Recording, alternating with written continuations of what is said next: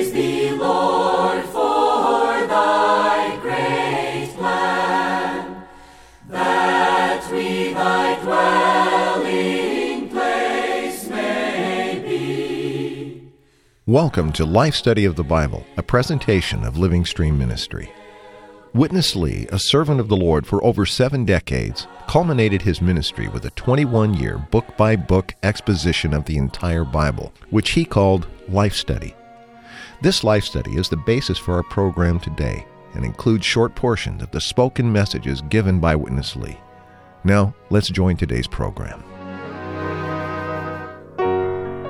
Chapter 25 of Exodus brings in a major turn in the Old Testament economy. After giving Moses the 10 Commandments and the additional ordinances on Mount Sinai, God reveals the plan for the building of the tabernacle, God's dwelling place among man. This building occupies a central focus in the history of God's people in the Old Testament, but it also has tremendous significance and importance for us, God's New Testament people today. And Ron Kangas is with us. Well, Ron, we're back in Exodus. Maybe you would give us a brief summary, Ron, of where we left off in our life study of Exodus. We made quite a journey from chapter 1 through chapter 24. We saw how the children of Israel were in slavery in Egypt under Pharaoh. God prepared and called Moses to be the sent one to deliver them. There was the Passover, the Exodus, the crossing of the Red Sea. Then there was the experience with the bitter waters at Marah, the waters becoming sweet through the application of the crucified Christ in resurrection. Then we had Elim with the 12 springs and the 70 palm trees. We had the change of diet with the eating of manna, the war with Amalek, the establishment of the kingdom, and eventually God's people are brought to the mountain of God, where we saw the day and night aspects of the giving of the law. This may be a new way of referring to it, but the day aspect means the positive function of the law as a revelation of God Himself, and of the giving of the law as actually the enactment of an engagement covenant between God and His people. The night side is the dark or threatening side that comes in because God's people do not know themselves and need the law to expose them and therefore to preserve them and keep them. We also saw that Moses went up to the very top of the mountain to be in the glorious presence of God, to behold the Lord, to be infused with the Lord. And we saw that we can be in various degrees of fellowship with the Lord. But we left off, to the best of my recollection, with Moses at the mountaintop in the glory, receiving the divine speaking. And now we will see he not only receives the law, and he not only receives an infusing of God's element, but now God opens His heart and shows us that the desire of His heart is to have a tabernacle, His dwelling place, with and through His redeemed people. Well, as we get into this second half of Exodus, the matter of the tabernacle, the messages, the speaking, are going to be centered very much around types and symbols in the building of the tabernacle. Let's briefly lay a foundation of the principles, even maybe the precedents that are involved in this kind of interpreting of the Bible. I think here a brief word will be more helpful than a detailed one. The Old Testament generally is a book of pictures. The New Testament generally is a book of definitions. Exodus in particular is a picture book. So the Passover with the lamb and the blood of the lamb, that's a vivid picture. And we're not being arbitrary when we look to the New Testament to find clear words of definition of that picture. So it is with baptism. So it is with the living water. So it is with manna. You've got pictures of manna in the book of Exodus and quite a detailed description. Then you have John 6 with a word of definition. So we are not using our imagination without restraint. Actually, we are not inventing anything. We have no right to do this with the Word of God. Rather, we are looking at the pictures in Exodus in light of the definitions in the New Testament. And we are reconsidering the definitions in the New Testament in light of the picture in Exodus. So in Exodus, we will have a picture of the tabernacle. Then in the New Testament, we will have an explicit reference to the Lord being the Word of God, tabernacling among us, etc. So this is our fundamental approach, to see the pictures in Exodus with the captions, we may say, in the New Testament. Those together give us a marvelous view of God's economy, and with the tabernacle of God's building. Let's go to Witness Lee. You all know probably only one of the apostles, one of the New Testament writers, touched the tabernacle. That was Paul. Of course, in John's writing, the word tabernacle was used twice. The first time in John the Gospel, the Word became flesh and dwelt among us. That verb, dwelt, actually is a verbal form of tabernacle. So it could be and should be translated tabernacle among us. When Christ was in the flesh, he was God's tabernacle, that means God's dwelling place on this earth. In those 33 and a half years, God dwelt in this tabernacle, which was Jesus, the Nazarene. God was dwelling here in Jesus. So, when he was going to be crucified, he told the Jews, okay, you destroy this temple. I will raise it up in 3 days. Amen. That puzzled the Jewish people. Yet the Lord Jesus' word covered both, covered that temple, made by human hand, and also his own body. You tear this temple down. That means you put my body on the cross, I'll raise it up in 3 days. But after resurrection, this tabernacle was enlarged.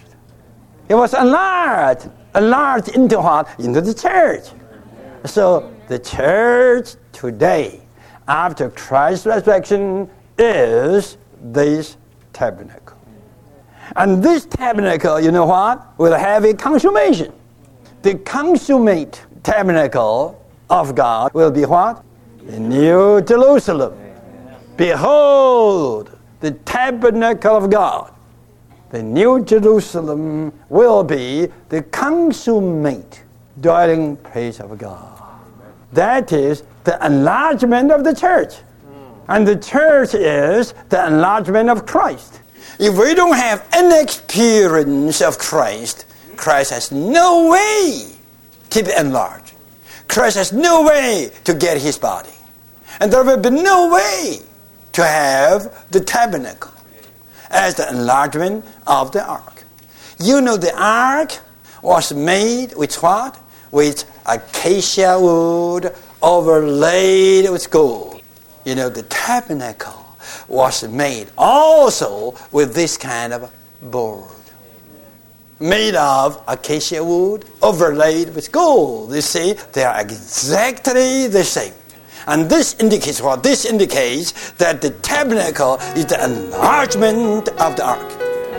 That means the church is the enlargement of Christ. Well, Ron, there were a number of things introduced in this section on the tabernacle, but let's go, I think, right to the point that he made at the very end of his speaking here. The tabernacle, as the type of the church, represents the enlargement of Christ.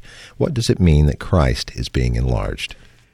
This, admittedly, is a very striking and unusual expression, and we use it with deliberation and with care, and we feel it's our responsibility to do what we can through fellowship to make our meaning clear. Christ is God, and God in himself is perfect and complete, and there's no way he can increase or decrease or be enlarged. So we're not saying anything about the Godhead as the Godhead. Nevertheless, we use this expression that the church, portrayed by the tabernacle, is the enlargement of Christ. This is not arbitrary. In John 3, John the Baptist, referring to Christ as the bridegroom, says, "He must increase." And in Colossians 2:19, Paul speaks of the body of Christ growing with the growth of God. We are talking about Christ in God's economy and about God's expression increasing and enlarging from an individual Christ to the corporate Christ, the body Christ, which is Christ the head, with all his believers as the members of the body. So Christ is enlarging in the sense that as people believe into him and are joined to him, and as he lives in them and grows in them, he is increasing, not in himself, but in us, God's people. Related to this is the fact in the divine revelation that Christ is the firstborn Son of God, as well as the only begotten Son of God in the Godhead. And as the firstborn Son, he has many brothers who are being conformed to his image. This is another way of speaking of Christ being enlarged. We are not saying that Christ in the Godhead, or God as God, in any way can be enlarged. We are talking about Christ as the expression of God the Great. This expression was first with Christ himself personally and singly. So that's the Christ who is the ark. But the ark, made of acacia wood overlaid with gold, has been enlarged to be the tabernacle, consisting of boards overlaid with gold, indicating that in his economy, God is enlarging Christ in the sense of imparting Christ as the Spirit into so many of the believers to make them the enlarged corporate Christ as the corporate expression of God in Christ. This is a divine revelation, and it's not in the natural human mind to think this way at all. Eventually, we need to restudy and reread the New Testament to see something utterly divine in the Word, first in the picture in Exodus, and then to reassess this picture in light of especially the revelation given to Paul concerning the body of Christ. Well, right now, we have to take ourselves back to Exodus chapter 25, a couple of details that hold much light for us. Let's go back to Witness Lee. The materials are the basic elements for the building of the tabernacle and the building of today's church. All the materials are tabs of different aspects of Christ. All these materials are a heave offering. Sorry, King James Version and many other versions, they miss the word heave. They say just offerings. We have to know, in the Old Testament, what was an offering?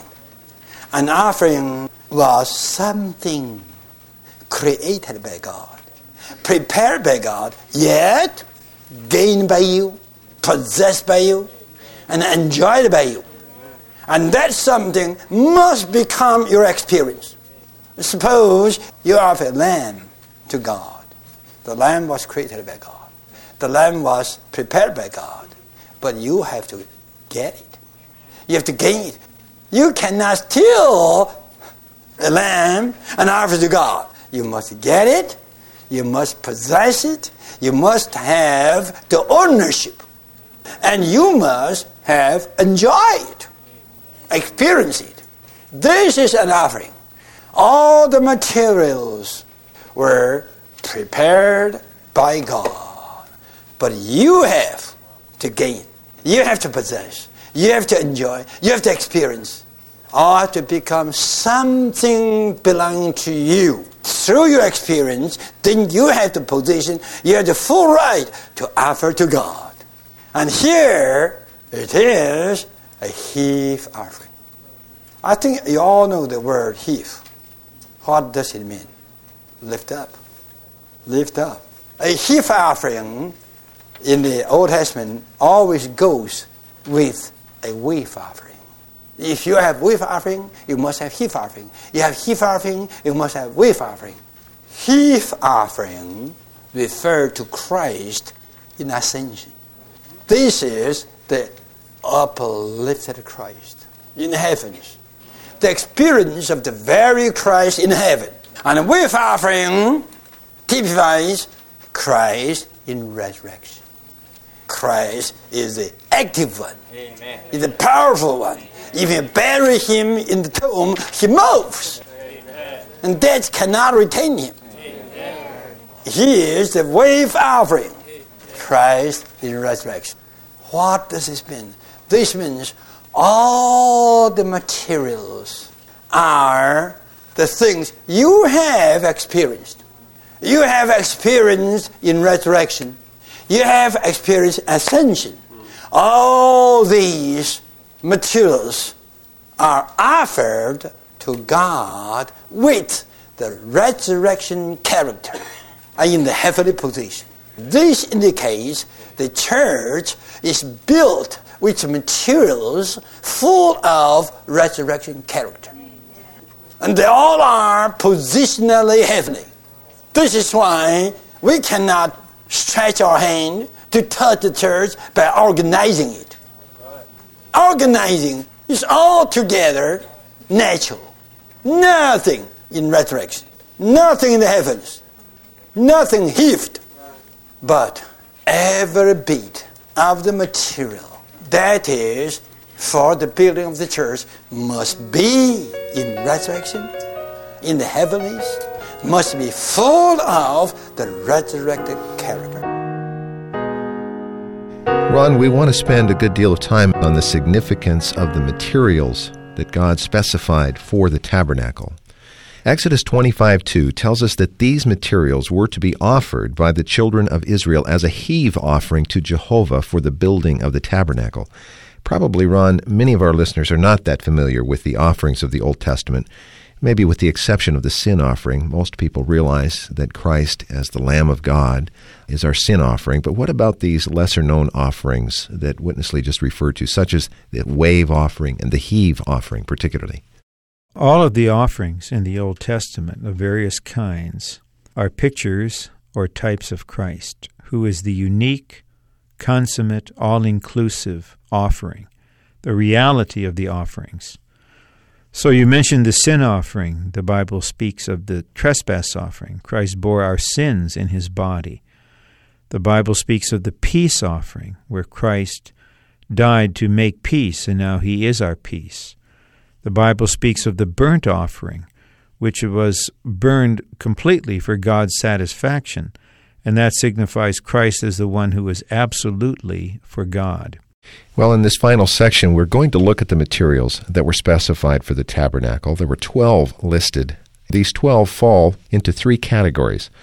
There are mineral elements, such as the gold, silver, and copper. Then plant materials, such as the spices, the oil, the acacia wood. And finally, material from the animal category, such as the porpoise skins, the ram skins, and the goat hair. Here's Witness Lee. All these materials are of 3 natures. The number 1 nature is the nature of mineral. And the number 2 is the nature of the plants. And number 3 is the nature of the animals. You have to realize in the Bible, the animal life in God's eyes is for redemption. Before man got fallen, without sin, there was no need of redemption. The animal life, that is blood-shedding life, signifies a life that redeems you. Then the plant life in the Bible is a generating, producing life. So, before man got fall, without sin, there was only the need of the generating food, not the redeeming food. Only plants were needed for man's food. But after man got fallen, animals became needed. So firstly, man needed the generating life, the plant life, for generation, for production. Then sin came in, there was a need of redemption. Then what mineral? Mineral in the whole Bible is for building. For building. Secondary, for fighting. Of course, fighting is also for building. Minerals are for building. Do you realize that Christ's life today is firstly redeeming, secondly generating, thirdly building? The goal is for building. We need the redeeming life. We need Christ's redemption. And we need the generating life, Christ's generation. Then we will reach at God's building. So you have mineral material here, then you have the plants, then you have the animals. The redeeming life is for generating life. And the generating life is for building. God's goal is for building. They may build for me a sanctuary.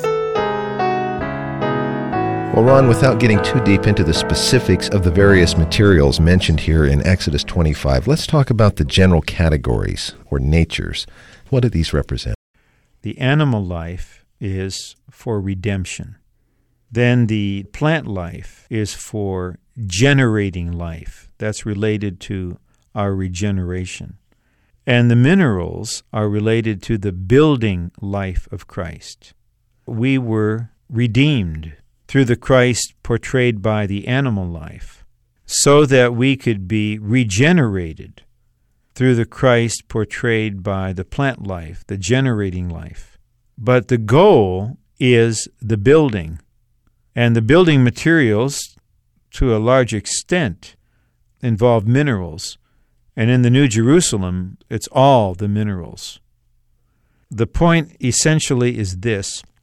We need to know Christ, and we need to experience Christ as life in three particular aspects.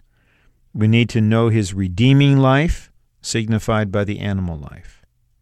We need to know His generating life, signified by the plant life. And especially in the upcoming messages, we need to know His building life. Paul made it very clear in 1 Corinthians 3 that we have to build with gold, silver, and precious stones. However, we may in actuality and practicality build with wood, grass, and stubble, things that are not suitable for God's building. There are, in fact, vast numbers of believers that know a little bit of Christ's redeeming life and a little bit of His generating life, but virtually nothing of His building life because of the lack of the vision of the tabernacle. So we need to see the vision of God's building. We need to see this building requires the building life, signified by the minerals, but that life is dependent in our experience upon the generating life, signified by the plants, and that in our experience is dependent upon the redeeming life signified by the animals. So we're redeemed, we're regenerated, and now we're experiencing Christ as the building materials for God's dwelling place. Ron, let me ask you a subjective question. If we were to spend, say the next 100 programs devoted to seeing the vision of God's building, do you think that'd be overkill? It might only be overkill due to our limited capacity and our immaturity and our lacking in depth. I'm speaking frankly here. But this is the goal of the whole universe. It's the goal of God's economy. It's the consummation of the Bible to have a building. It's why we have God's organic salvation. It's why we're redeemed. It's really why the Bible was written. It's why the universe was created. It's why God has gone through a process to become the Spirit. It's why we need to grow and be transformed and built up. We can approach this from angle after angle, and if we had 100 messages, I would say we would have had a good introductory view of this. There's 100 messages left in Exodus, and the second half of the book is almost exclusively devoted in one way or another to the tabernacle. I think our listeners are going to be marvelously surprised. These half hours go by so quickly. Thank you, Ron. You're welcome. Join us again soon. I expect to. Today for Ron Kangas, I'm Chris Wilde. Thank you very much for listening. Dear Lord, we give ourselves to Thee. Receive us into Thy wise hands. Thank you for listening to Life Study of the Bible with Witness Lee, brought to you by Living Stream Ministry. These programs consist of excerpts from Witness Lee's spoken ministry, along with our discussion and comments, and all focusing on God's heart's desire that we would enjoy Christ as the divine life for man. There are more than 1,700 programs like this one available online free of charge that you can download, stream live, or add to your podcast subscription. Just visit our website, lsmradio.com. That's lsmradio.com. You can also reach us by email, radio@lsm.org. Thanks for listening today.